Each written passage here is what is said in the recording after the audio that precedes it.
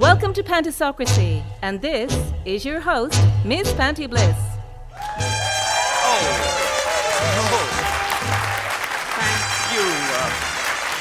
Thank you for that rousing welcome which belies the small but perfectly formed nature of our audience today. And welcome to Pantisocracy, which is our parlour of chatty delights. And while this show is sort of about equality, we will just take it as given that I am the Queen of Ireland, so behave or off with your heads. Now, in the Pantisocracy parlour today, we have four fabulous folk for you to meet. First up, please welcome Mary Duffy. Mary is a woman of art and imagination. She's a thalidomide survivor, and she's had a multitude of jobs, but her passion is her painting. And she creates these really beautiful, life-affirming watercolours of the coastal landscapes where she lives. So please welcome Mary again. Let's have another one. And next to Mary is a man that I know well because he had the very good sense to marry a good friend of mine. It's Steo Wall. Steo is a singer and songwriter and nowadays a partner and a father, but he's a man who, as Neil Young puts it, knows the needle and the damage done and what it's like to break the cycle of drug addiction and prison. So please welcome Steo. And yes, Steo will be performing a couple of songs for us later. And across the way from Steo, we have a newly minted doctor. So I can speak to her, very fluently as two doctors. It's Dr. Sindy Joyce. And as if being a newly minted doctor wasn't enough, she's also just been appointed by the President to the Council of State. Sindy is a groundbreaker. Her PhD in sociology from the University of Limerick made headline news because she is a proud traveller woman, or as she would prefer to be called, a minker. I'm going to have to ask you about the pronunciation of that properly later. And it was a first for her community. So please welcome Dr. Sindy Joyce. And making up our perfectly diverse quartet is a young man of enormous talent and voice. And he's pretty enormous too, actually, which I always like in a man, being a rather large woman myself. And we'll be getting to hear that voice later. Please welcome Kunle. He's Afro-Irish by heritage, from Lagos to Laois, and he's now making music here in Dublin and in London. So welcome, Caleb.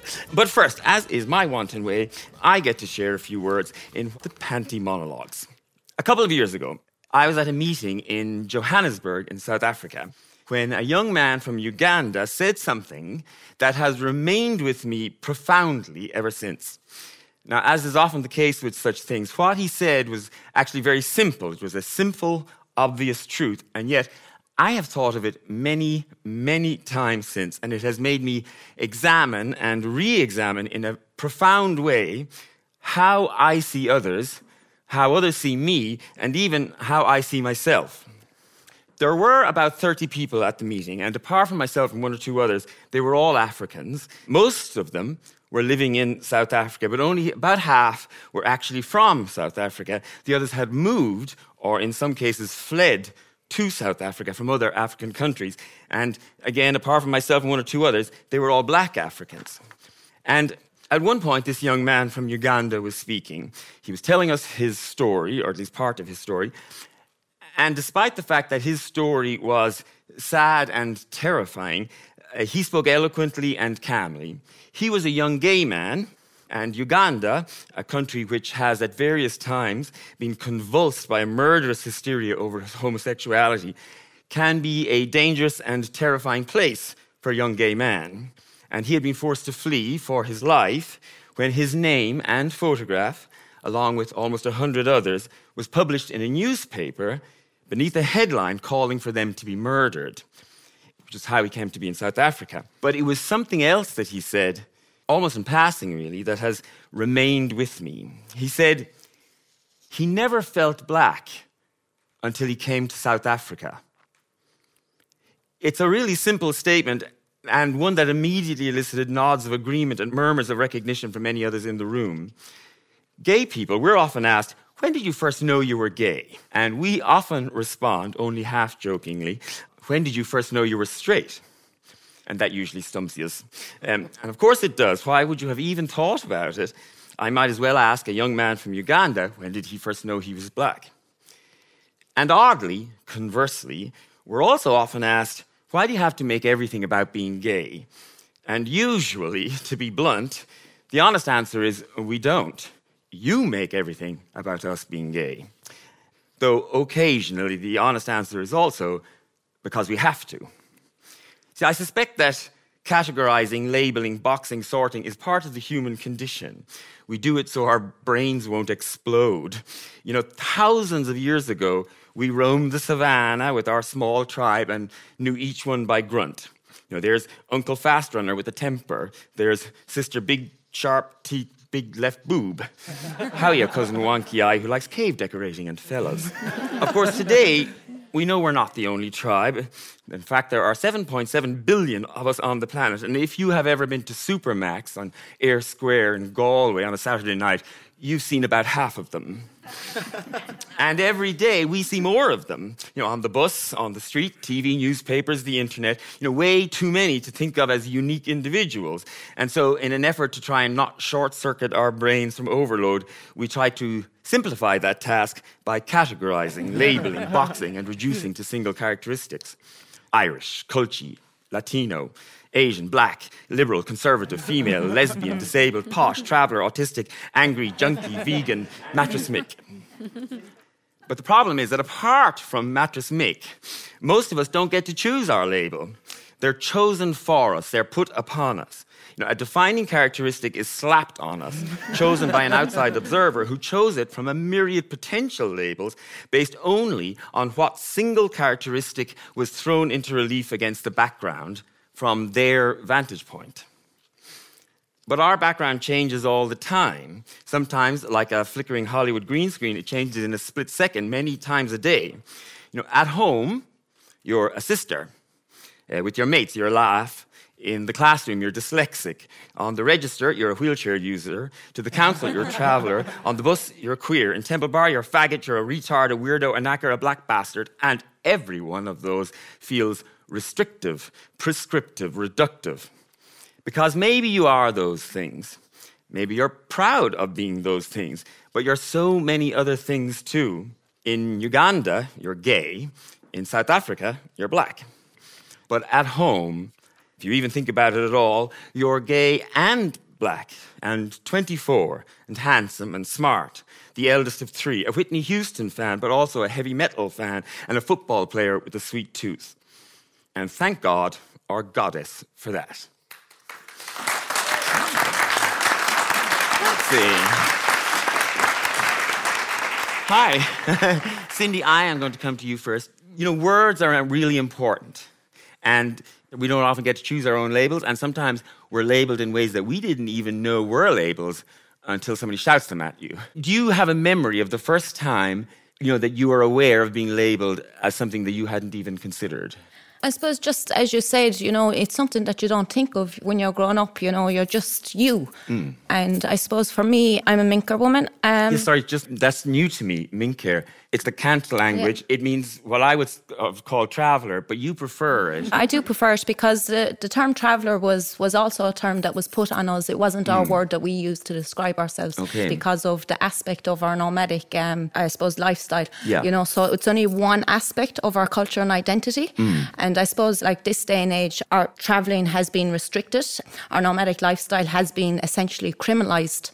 For the young people, their identity is very confusing for young people, because they're not travelling, but they're called a traveller. Mm-hmm. That kind of gets into young people's head. And I suppose for me, the word Minker, it's our own Cant language. And that's what we called ourselves. And it just fulfills that identity, culture. So when was the first time you were aware then of being called something that you didn't choose for yourself? Yeah, I suppose it was when I was younger. I did a lot of travelling when I was younger. I was born in Wales and I travelled throughout London, and we ended up travelling around England and then coming back to Ireland and travelling around Ireland before we moved to my father's hometown in County Limerick. And I suppose when I was at school, it was kind of like the first time that I heard the word knacker. School in Ireland? Or School in Ireland, because it's not a word that was used in England. They used the word pikey more in England. And this is in primary school? This was in primary school, yeah. It was actually in school, it was another student that actually called me an knacker. At the time, I didn't know what it was, you know.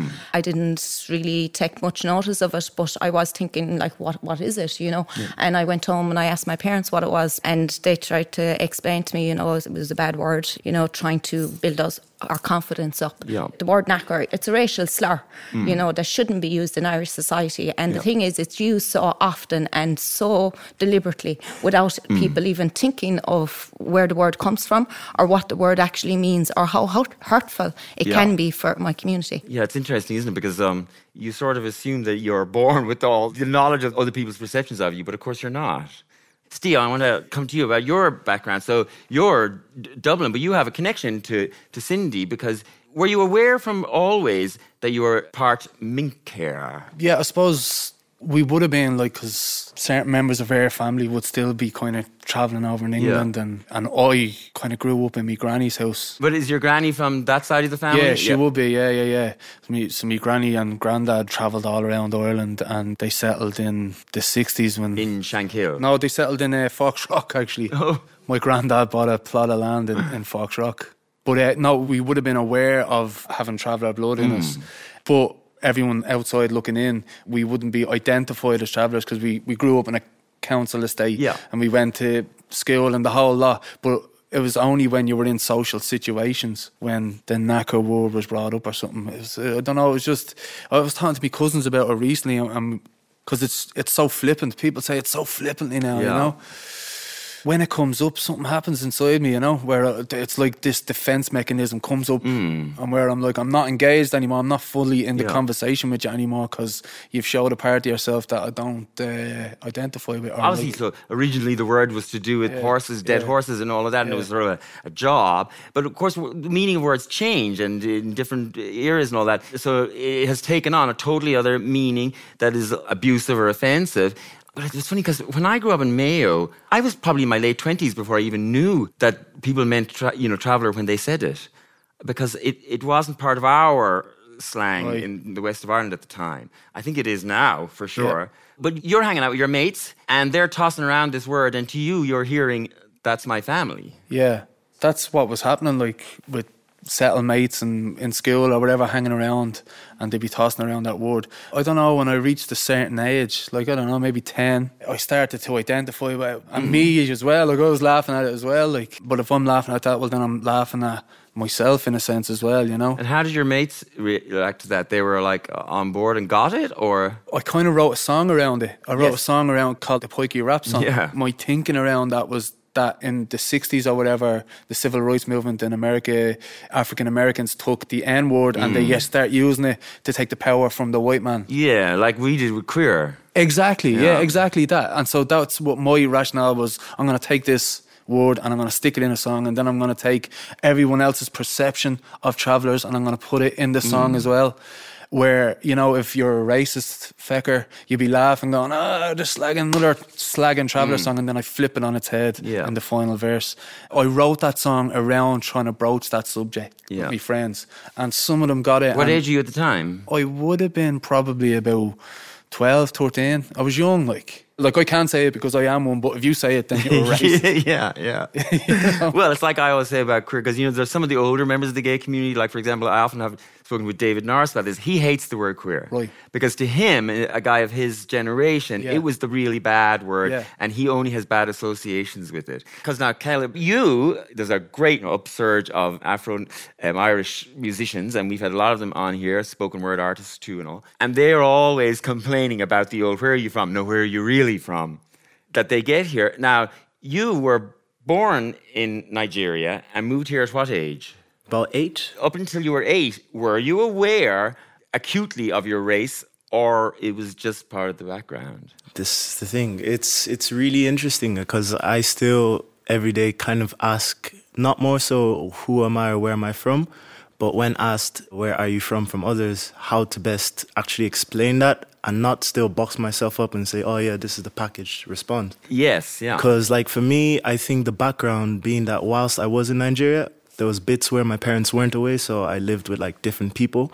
But though I was with different people, I was still very sheltered. So I wouldn't have much association outside of school with other people. So I can't really say I'm fully Nigerian because sometimes I didn't pick up languages, didn't speak the slang, didn't hang out with kids, didn't get that cultural side. So I got that more so when I came to Ireland because I made more friends, I played the sports. So if I were to say where am I really from, I'd say, I was born in Nigeria, raised in Ireland, really. And you're very connected here, and I know you're in London now, pursuing your career and all, but you have a sort of a yen to come back here to Laois. Yes, so I do come quite often. My parents and 3 younger brothers, they still live here. Yeah. And if I were to say where I feel most at home, where I started my creative journey, it all started here. So there's a major homage to Ireland and the countryside. And I feel like that's where I have most of my peace. So, later in life, after everything else is sorted, I'm definitely moving back. And so, like, if you take everybody else out of the equation and other people's perceptions or labeling, whatever, do you feel Irish or do you feel Nigerian or do you feel Irish Nigerian? Like, what is your... I feel like new generation-ish because I feel like I've been able to take the best parts of my Nigerian upbringing and I'm still appreciating it even more. But yet I also very much resonate with the struggles of being Irish. I see a lot of stuff in the countryside from the past and migration and the stories that you hear from local people in the pub. And then you can really empathize with that as a human and then say like, oh shit, like I'll take on your cause, I'll take on the values of that cause and then put it together and I'm Afro-Irish. Now, Mary, you're Irish through and through in a sense, but you, of course, also would have an identity sort of forced upon you. And times have changed a lot. So I don't want to ask a woman's age in public. All right, I'm 58 next month. But so I'm 50. And when I was in school, thalidomide we all knew what that was. But now I think if you said to most teenagers, they probably wouldn't really know. Do you nowadays have to explain to people sometimes what the hell thalidomide is or was? And the last time my husband was with me, actually, I was a bit shocked. But somebody came up to me and just said, thalidomide, is it? Are you kidding? I said, no, my name is Mary, But I've never done that before. But I think it's really rude. Yes. But anyway, the poor woman was mortified, I believe. But I just thought, you get kind of fed up of it. Yeah. Or, it's not a way to approach somebody. No, it's not that I... It has to be the third or fourth question, not the first or second. We've made some progress in dealing with diversity and disability issues and all that stuff. But reading some of your background, I actually was struck with how Stone Age it was. And you're only the same age as me. You know what I mean? It's not eons I don't know ago. what you're going to refer to now. Oh, no, I'm not referring to anything in particular. Just the Stone Age in the 60s. What was it like as it's difficult now.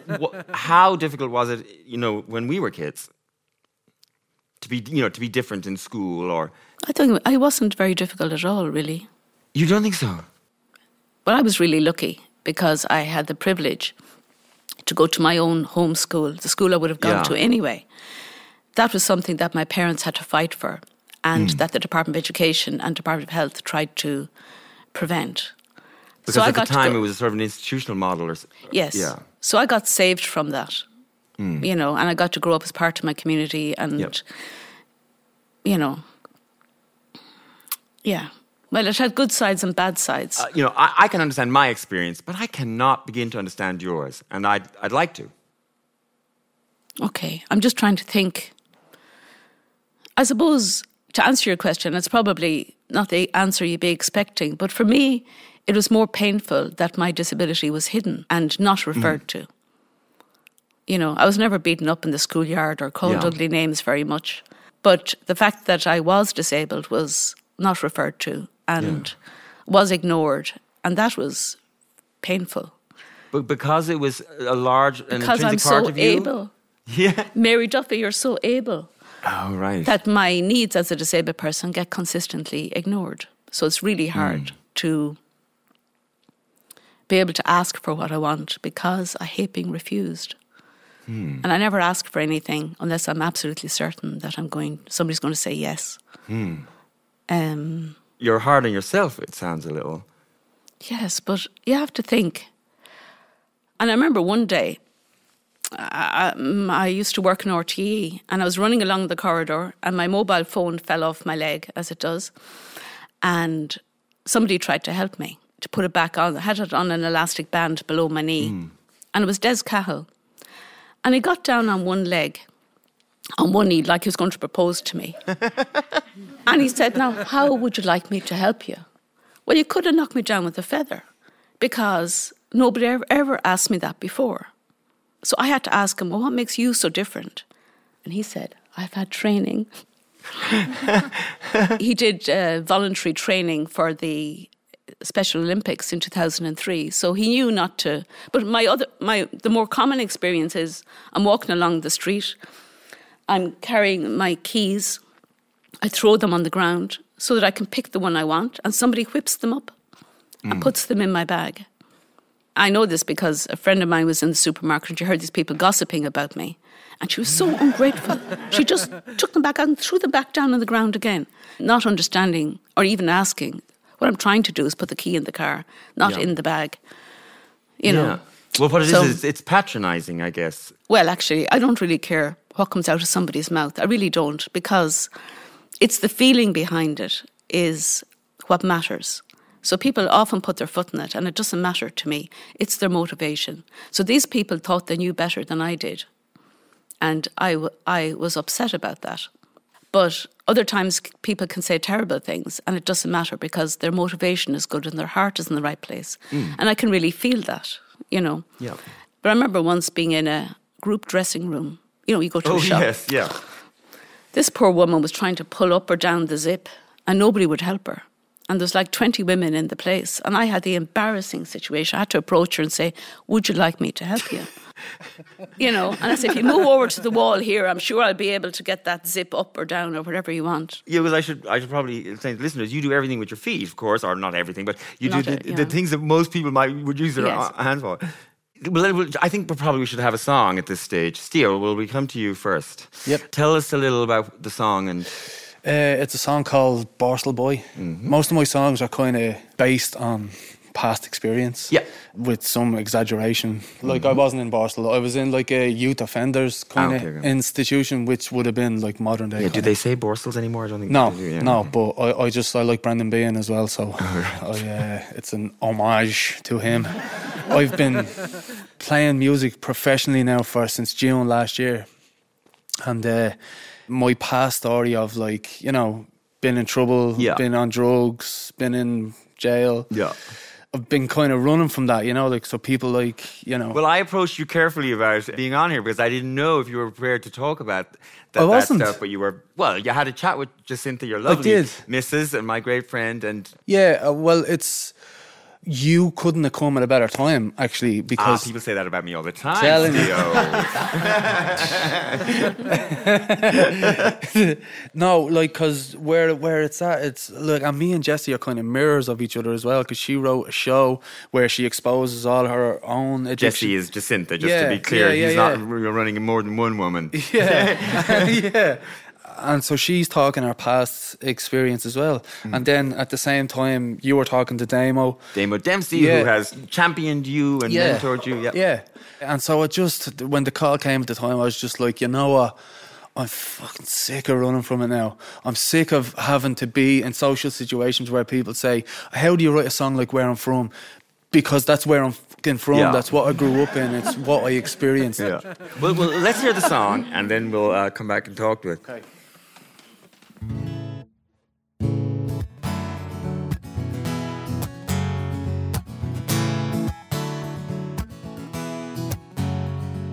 Little Johnny was born to a life of crime. Like his father and grandfather, he was destined to do time. And at the age of 16, he was living the dream. Selling drugs out on a corner, he was part of a team. And they all had his back, 'cause they were all selling smack. Till the police pulled up, and it was time to take the rap. And there was murder cries, 'cause she misses him. Another Borstal boy is going to prison. His mother cries, 'cause she misses him.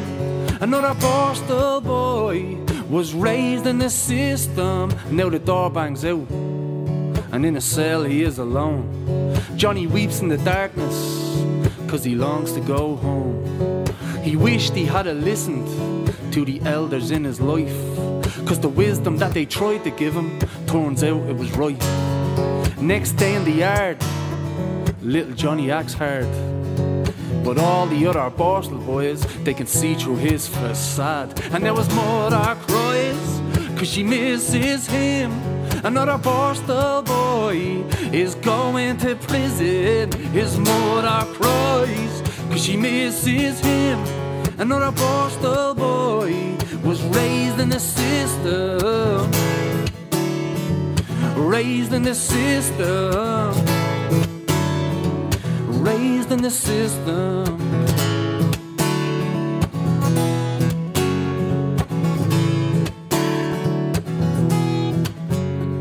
Now 5 years pass, little Johnny gets out, but his head is all melted. He doesn't know what he's about. Can't tell if he's coming, doesn't know if he's going. So he hops on a train and he makes his way home. He walks the old corners where nothing much has changed, but all his friends are gone now, victims of the game. Johnny lowers his head and he walks on, boy. He knocks on his front door, looks his mother in the eye.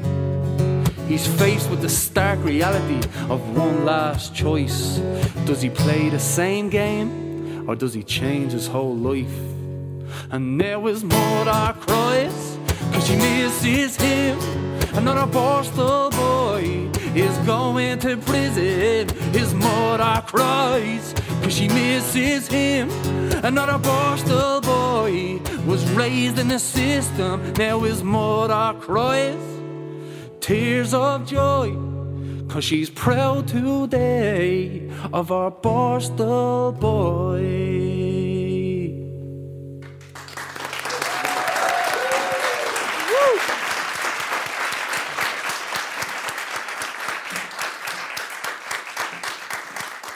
Thanks, Steo. So, how did you first get into trouble? How did I first get into trouble? So I grew up in a council estate, and there was my family, and there's probably about 3 or 4 other families that were the trouble families, you know? Other kids in the estate be like, oh, you'll end up like them if you're not careful. So my cousins before me would have been mad bastards. Yeah. And so that label was put on me when I was yay high. The police were watching me. The principals were watching me. Everyone, I have my eye on you. I'm watching you. I never stood a chance. I was only thinking of this recently. I went back to my old neighbourhood and I got pulled over by the guard. I'd no insurance. I did have insurance, but it wasn't in the fucking window. But I was able to talk to him, and there was none like, you fucking scumbag, and this, that, the other. There was none of that. It was like, yeah, no, I'm actually studying addiction now. I know what your file is going to say there. I know, like, it's that long, and I was a little fucker, and I've done all these heinous things, but like now I'm actually on the other side of that. I'm trying to help people not to do that. So I ended up in trouble starting out because it was inevitable, and it was like, okay, if you think I am that thing, I'm going to do that thing, and I'm going to become... And as is so often the case, it was drugs that got you on the wrong side of the law. Yeah, like, I was kind of one of these young lads that I never hung around with anyone my own age. When I was 13 and 14, I was hanging around with like people who are 20 and 23 and 4, and you know. Now, the other thing that ties everybody here is that we're all culties, or at least adopted culties, because Steo here moved to Clare with Jesse. Because I also know Steve Wall, who's another musician from the area, and so you have to brand yourself as Steo, so you won't be confused with Steve. He took the good name. I like 2-syllable name, preferably a broad and a narrow vowel. Sindy, 2 syllables but 2 narrow vowels. And actually you spell it with an S, which immediately jumps out at me because I'm a child of that era when my sisters had Sindy with an S, dolls. And not to put too fine a point in it, you do look a bit like a Sindy. Talk to us about your doctoral work, shall we say, your research with young people. Yeah, so it's called Minkersula, which means travellers walking. It was an ethnographic research of young Minkers' experiences of racism in an Irish city. So I picked Galway City as my case study. Any particular reason why you chose Galway? There was a particular reason, yeah. One of the reasons was because there's quite a big population of Minker in Galway. And I suppose the other reason for that was at the time as well, in 2008, Galway City was the first city in Ireland to declare itself as an intercultural city. So I wanted to kind of look at their intercultural aspects within the city and to see were they relevant for my people, I suppose. And my age group was from ages 14 to 21.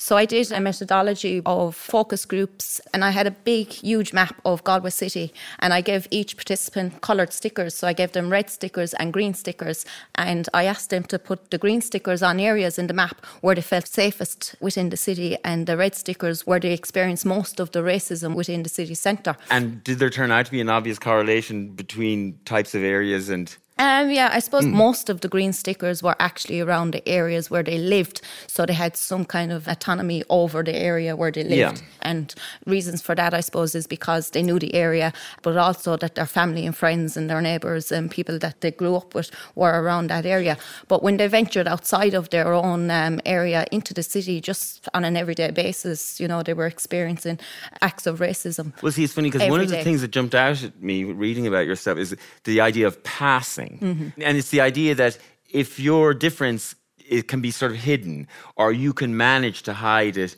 that you can feel safe or whatever. And I never really thought about that in terms of the traveller community before. Yeah, I suppose... Immediately, when you're identified as coming from the traveller community within Ireland, it is the experience of most of my people that once you're identified that you do get negative experiences. Yeah. Even simple tasks like walking through a shopping centre, for example, a security guard will follow you around, and you know they're following you around, looking at you, because simply for the fact of who you are. So I suppose for a lot of the young people, what they did is they had what you call tactics. So something to resist the system for a moment until you get over an obstacle. Yep. One of the tactics was passing for the young people. They would change their accent, try to sound different, dress differently, even like simple things like breaking up into groups, you know, because when a group of us come together, we're more likely to get negative responses back. And that comes from real experiences. Like we've had places in Ireland, gyms, for example, leisure centres, for example, you know, actually had policies that there was only 2 or 3 travellers allowed in at a time. And it was the same with the younger participants as well. Like a couple of my younger participants were talking about using the gym, for example. And they talked about going into the gym and they would be trying to pass as non-traveller. And when they do that, they would see it could be their best friend, it could be their cousin, using the same facilities in the gym, but they wouldn't even look at each other or to acknowledge each other, because they had that fear of being identified as traveller and not being able to use the gym because of that. Because now, Caleb, your obvious, label here in Ireland would be as a Nigerian, and that's not something you can pass. You're in Laois, Dublin, and now London. Now, London is a very different, mixed, ethnically diverse place. Do you feel an immediate difference when you step off a tube in London as you do the Lewis here, or... I used to have dreads until about maybe 4 days ago. Oh, so, really? Well, because of course, I've seen your videos now, and you have dreads in them, yeah. So at first, they look at you and they think, oh, he's probably like London urban youth, especially because I'm dressed more active wear. There's possibility more lenient towards the rougher side than the educated soft side because of the body structure and stuff. Because you're a big man. Yeah, and so then I start talking and they're like, oh no, but he's soft-spoken, so maybe he's from the Caribbean. And so that's what they usually throw at you. And then you're kind of doing like this game of X and O's. So nope, not that. I'm from Ireland. And then they're like, wait, what? And so it's weird. I find like it's weird because with more grounded systems like them, there's a bit more veneers that they have to go through veils before they actually get to meet you. But then I find here, ironically, it's less like you're taken as who you are because everyone's kind of still first generation. Like the journey Ireland's making is fast. I just hope we manage it better than other places because we have, bad examples to look at. Now, when did you start writing music? When you're here? Essentially, I started writing music, here. I was a lot more isolated back in Africa, so I would take time out with my younger brother. Our creative venture then was like paper mache, so I thought I'd be more of a sculptor because I love to work with my hands.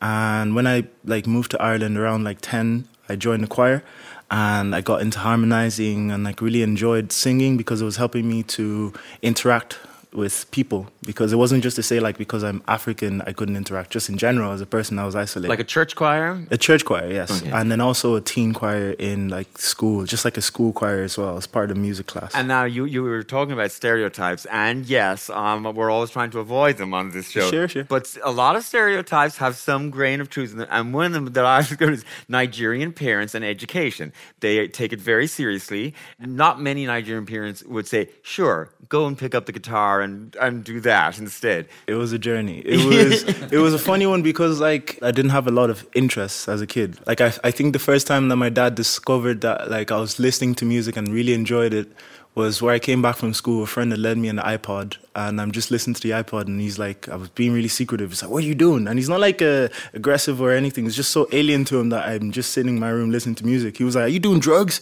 I was like, no, bro, it's just an iPod. But it's weird because it took me dropping out of university for them to know how serious I was about music. And how do they feel about that? He was very upset for dual and numerous reasons. Firstly, of course, the money, because I'd gone to like a private college and I was doing laws in like second year. And he was a lot more upset because he was seeing that I'm going through the same issues that he would have gone through with his parents, because my dad studied in Greece. So he was also a very different Nigerian person. And then moving to Nigeria, his dad got him to cut his like hair and become a bit more normal. And I guess that he subconsciously then imposed those values on me. And then all in a moment, it all came down, just like, oh man, you want to be a musician, why didn't you say it? You could have gone to art school, but then again, I put the wall. Damn, like, you know, it's like years passed over just chosen decisions. So I feel, yeah, in general, the African parent, that dialogue of like, you have to be a lawyer or a doctor, it's not to say like we don't need them, but I feel like we're shortchanging our abilities and the possibilities of interaction and integration. So that's why I'm trying to represent. And I feel my parents are on board now. So good. So tell us a little about the song you're going to do for us first. Epic. So the first song would be, it's called Boogeyman. The rough concept is an idea that I was mulling over about like 3 years ago. It goes with the story of the boogeyman itself. Like, you know, a child on a bed, there's a monster under and it's tormented. But then what if you are also the monster under the bed? Well, let's hear the song then. Amazing. So this is Boogeyman.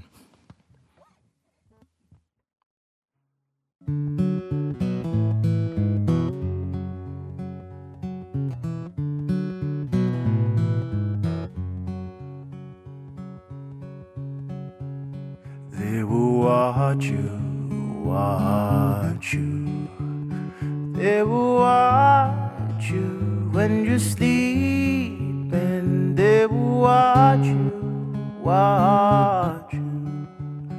when you crying, dying, eating. It's a cycle. Wheels of fortune a start to the ground, and it's survival. It's a game with no bosses around, but us and the doctor, it happened again. I woke up to find myself under the bed. Does it mean I'm a monster, or does it mean that I'm a monster? Doctor, it happened again. I woke up to find myself under the bed. Does it mean I'm a monster, or does it mean that I'm a monster? It's a calling, be as one and dance with the evening. It's a promise. It's a note with no purpose or meaning, and it's colors, paint a picture of something deceiving, and I bought it. I paid with my peace and now I hardly sleep. Oh, doctor, doctor, it happened again. I woke up to find myself under the bed. Does it mean I'm a monster, or does it mean that I'm a monster?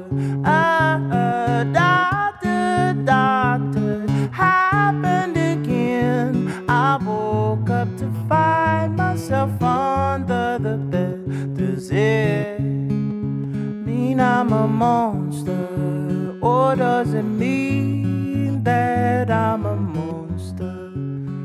Or a friend died, or a friend died, or a friend died,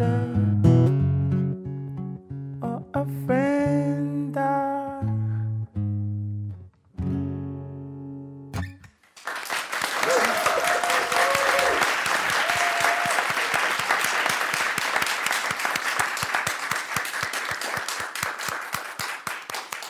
Thank you. I'm going to go with no, you're not a monster. Now, Mary, painting is your oeuvre. I mean, I know you were worked in radio and all sorts of things along the way, but it was always painting? No. You were talking about cliches earlier, and I was the classic cliche, no arms, give her a paintbrush, you know. I loved painting, but I hated being put in that box, because I went to art college in 1979, but they knocked it out of me fairly quickly. And I became a performance artist and stood naked in front of people reciting monologues. I'm on board. Yeah, I love painting, so I love the challenge of it. And I use something called cold wax, and I add wax to the painting. Yes. Yeah. I love painting outside as well, so having no arms, that makes it really difficult. Yes, I would... I had to change and adapt and try and paint from a studio. And now I just do enormous paintings that are even harder, so I need basically a full-time assistant to be lumping them around. But what is it about the act of painting that appeals to you? It was like what Caleb was saying. He loves making things. I just don't have the body for it, but I love making things. And painting allows me to be a maker of things. Like I love to cook. And I know when my meals look too pretty that I'm not painting enough. So Interesting. Very interesting. Yeah, but I love making things, and paint is the one thing that allows me to be the person that wants to make things. There's something about daubing marks and colour onto things, but cave painting on. Yeah. There is something about humans. Yeah, when I was in art college, I was really not that interested in ceramics, but I remember on the first day, I was one of the people, I mean, this kind of blows my mind, but I was really good at throwing pots on a wheel, and I'd say only about 3 people could do it. The others couldn't. They were doing slab work, so... Yeah. I guess I just don't have the body parts to, so I use paint. Well, it's funny you say that you don't have the body parts or whatever, but do you think if you had arms that anything would be different about your life? Would you still be a painter? Oh, yes. Good question. You see, so definitely not. Not? No. You'd be a lawyer or something. Oh, yeah. How did you spot that? Yeah, I love an argument. But I love an arguer. No, what I notice is that having no arms allows me to solve problems all the time. So I'm really sharp in that respect. And I think if I did have arms, I wouldn't have that sharpness. Are you saying we're all just lazy? Yeah. Well, no, I'm just saying that having no arms gives me an opportunity to figure out solutions all the time. And I realise I'm really quick at that. Well, now here's a funny question for you. Okay. And it's one that, I've thought about, like, the gays are all, we always say, well, if you could take a pill, would you take it? And there was a time, I think, in most gay people's lives where you would, yes, give me that bloody pill. Usually when you're 17 or whatever, But now I would run from that pill. I wouldn't want to take that pill at all because it would make me an entirely different person, I think. My life experience would be very different. And I don't think necessarily I'd be a better or nicer person. I think I'm a better or nicer person because I'm queer. Would you take the pill? Well, no. There's no question, really. Of course I wouldn't. But from when I was 8 months old, I was made wear artificial arms. And they didn't grow with me, I still had the ones for the 8-month-old when I was 4 years old going to school. But could you do no, I anything couldn't with do them? any. No, I could wallop my brother with them. But so they were waiting for technology to catch up. And when I was 5, technology caught up and they were really horrible. and there were big heavy hooks that were powered by gas cylinders, and they kept running out of gas. They were faulty. I mean, my father had to pay for them, and he spent a long time trying to get the money back because they were so bad. But when they ran out of gas, I had to walk around like I'd just been crucified. So I suppose I was very aware that these things came out of the hot press and that they were not for my benefit. They were for everybody else's benefit. Because it was this kind of conspiracy that I did have arms. I was not handicapped. Definitely not. No, not our Mary, So it was really hard, I think, that kind of denial. Steo, I want to come to you. So, I remember when Jessie, your lovely lady, said that you was moving down to Clare. That was a very conscious decision to fresh start, the country's going to blow a wind through us kind of thing? Or yeah, for me, I love Dublin and my heart bleeds blue. But I just can't function in it anymore. So for me, it was definitely conscious. I gave up smoking and drinking and drugging and criming and all that kind of stuff. And you're very embedded now in the local community there and the music community. Yeah, I've been blessed. Well, I don't know if blessed. I gave up doing bad things and started doing good things. And good things came back to me. That's exactly what happened. And so, meeting Luca would be another guy that moved down and lives down there. And I decided to start recording the album because I had all these songs that I was just doing nothing with, And when I decided to do that, the whole community of Ennistimon and Milltown, all these amazing musicians came together. There's a long list of collaborators. A long list of collaborators, and then legends in the game as well came on board, and it's been amazing. And you became a father there twice. Yeah, I did. I did. After a few years living down there, I always wanted kids, but I'm glad that we live where we live. Drugs are everywhere and crime is everywhere and it's all over the globe, no matter where you are. But country living, it's a little bit not as in your face as it is in Dublin. If you walk the streets of Dublin, you're going to see it all. Yeah. In 5 minutes, you'll see everything. Now, Sindy, I want to ask you something. Is it true that, unlike himself here, you've been engaged for 16 years? That's true. I think that deserves a round of applause for some reason. I'm not exactly sure why. I mean, that is procrastinating to a whole other level. So I'm engaged since I was 19, and I suppose we're still waiting to walk up the aisle. It's unusual, I suppose, within the traveller community to be engaged for so long without getting married. Yes. And what did your mother say? Yeah, there wasn't even a discussion with my parents either, It was just something that happened naturally, When we first got engaged, I suppose, of course, my parents thought that it might be a year or 2 years before we get married, But it just, the two of us went to college and we just went through the college years and we moved from Limerick to Galway and we were working in Galway and then back down to Limerick for my PhD, and it just kind of naturally occurred that we never really discussed a date or set a time, but that excuse lasts for a while, but it doesn't work for 16 years. But do you see yourself as a role model for younger women in the community? Yes and no, I suppose it's a hard thing because it's a lot of responsibility to be a role model for anybody, But I suppose for me, I'm willing to kind of take on some of that responsibility if it brings changes within Ireland, the social issues that we're having in Ireland for young traveller women and young girls particularly, I suppose, for me to give the message across, and not only for my own community, but for all children, I suppose, young people that come from the other side of the tracks, that wouldn't have as much opportunity to go to university or higher level education. I suppose I just want to show that it can be done, that it is difficult, and I suppose that's one thing that I'm really conscious of, is not giving the message out there that it's really easy, it'll be a breeze, go through university and everything will be perfect and your life will be perfect. I want to get one more thing with you, Sindy, is about the hate crime legislation, because that is one of your bugbears, really. Yeah, we're one of the few countries in the world that don't have hate crime legislation, and it's something, I suppose, that when a crime happens, you have to look at the reason for the crime behind it. And when it comes to hate crime, the bias aspect of it is not seen within the court. So someone being assaulted because of their identity or their ethnicity, for example, it's just an assault. Like if you look at only a few weeks ago in Tipperary, there was a house that was allocated for a Minker family, and before they got a chance to move into it, it was vandalised.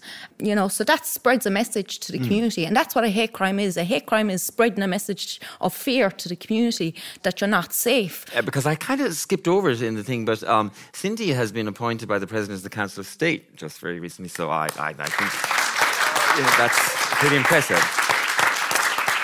Caleb, what's your ambition and plan for the music going forward? Going forward, there's a lot of things in the air. My goals and dreams are geared towards Africa at the moment.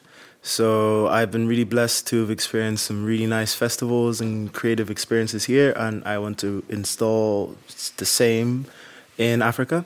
The thing that dawned on me was realizing a lot of creatives in Africa are seen more as craftsmen rather than as artists, and I feel like that change of mind would give them more value in what they do and also give us more appreciation of what they're creating. And so I want to create a music festival as well as just rebranding the types of sounds that come from Africa, because I feel I am a good representative of the Pan-African sound or idea. Well, maybe you can sing us out. So tell us about the song. A pleasure. So this song is called Beautiful. How sweet, and I'll take that compliment. So let's hear it.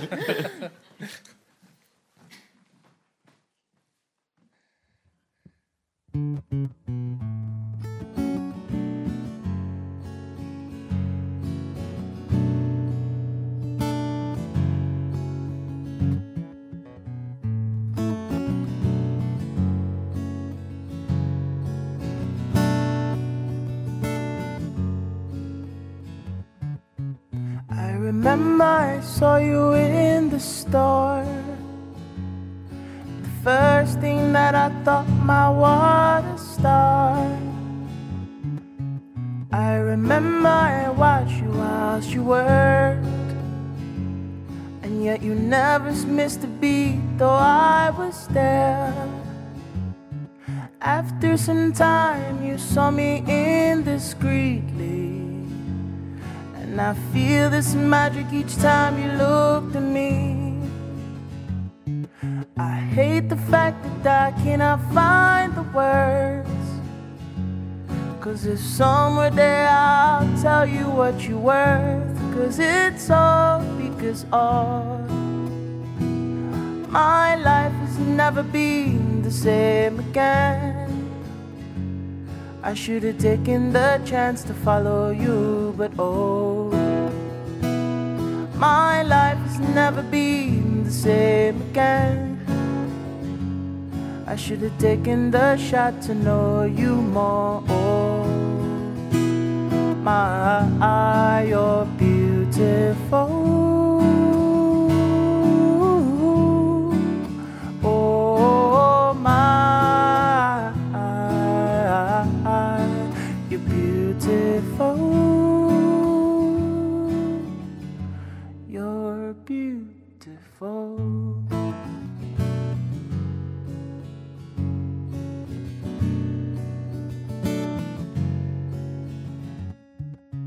Could you tell I only think of you? Just before the curtain call washes over me. And could you tell I only dream of you? And though I try to hide it, nothing feels as true. You help me stay another day alive, though I know one day we'll wish final goodbyes. Until we're there, there's only me and you, where we're fighting all the wars we never knew. And it's all because all my life has never been the same again. I should have taken the shot to know you more.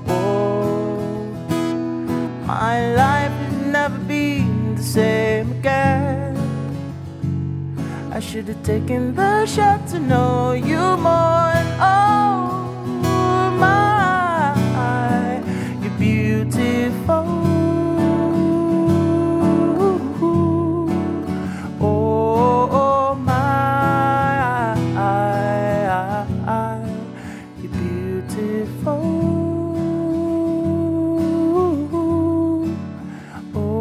Oh my, you're beautiful. Oh my,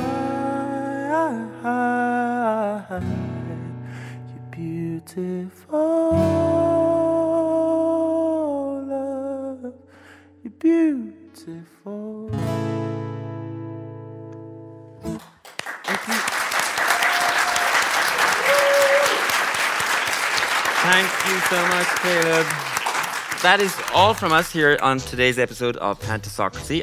Thanks to all of our guests, Steo Wall, Mary Duffy, Dr. Sindy, Joyce, and of course Caleb Kunle. Thanks, of course, to our audience here in the studio and to those of you listening at home. Please check out pantisocracy.ie for all podcasts and videos from today's show and every other show we've ever done. Talk to you again soon.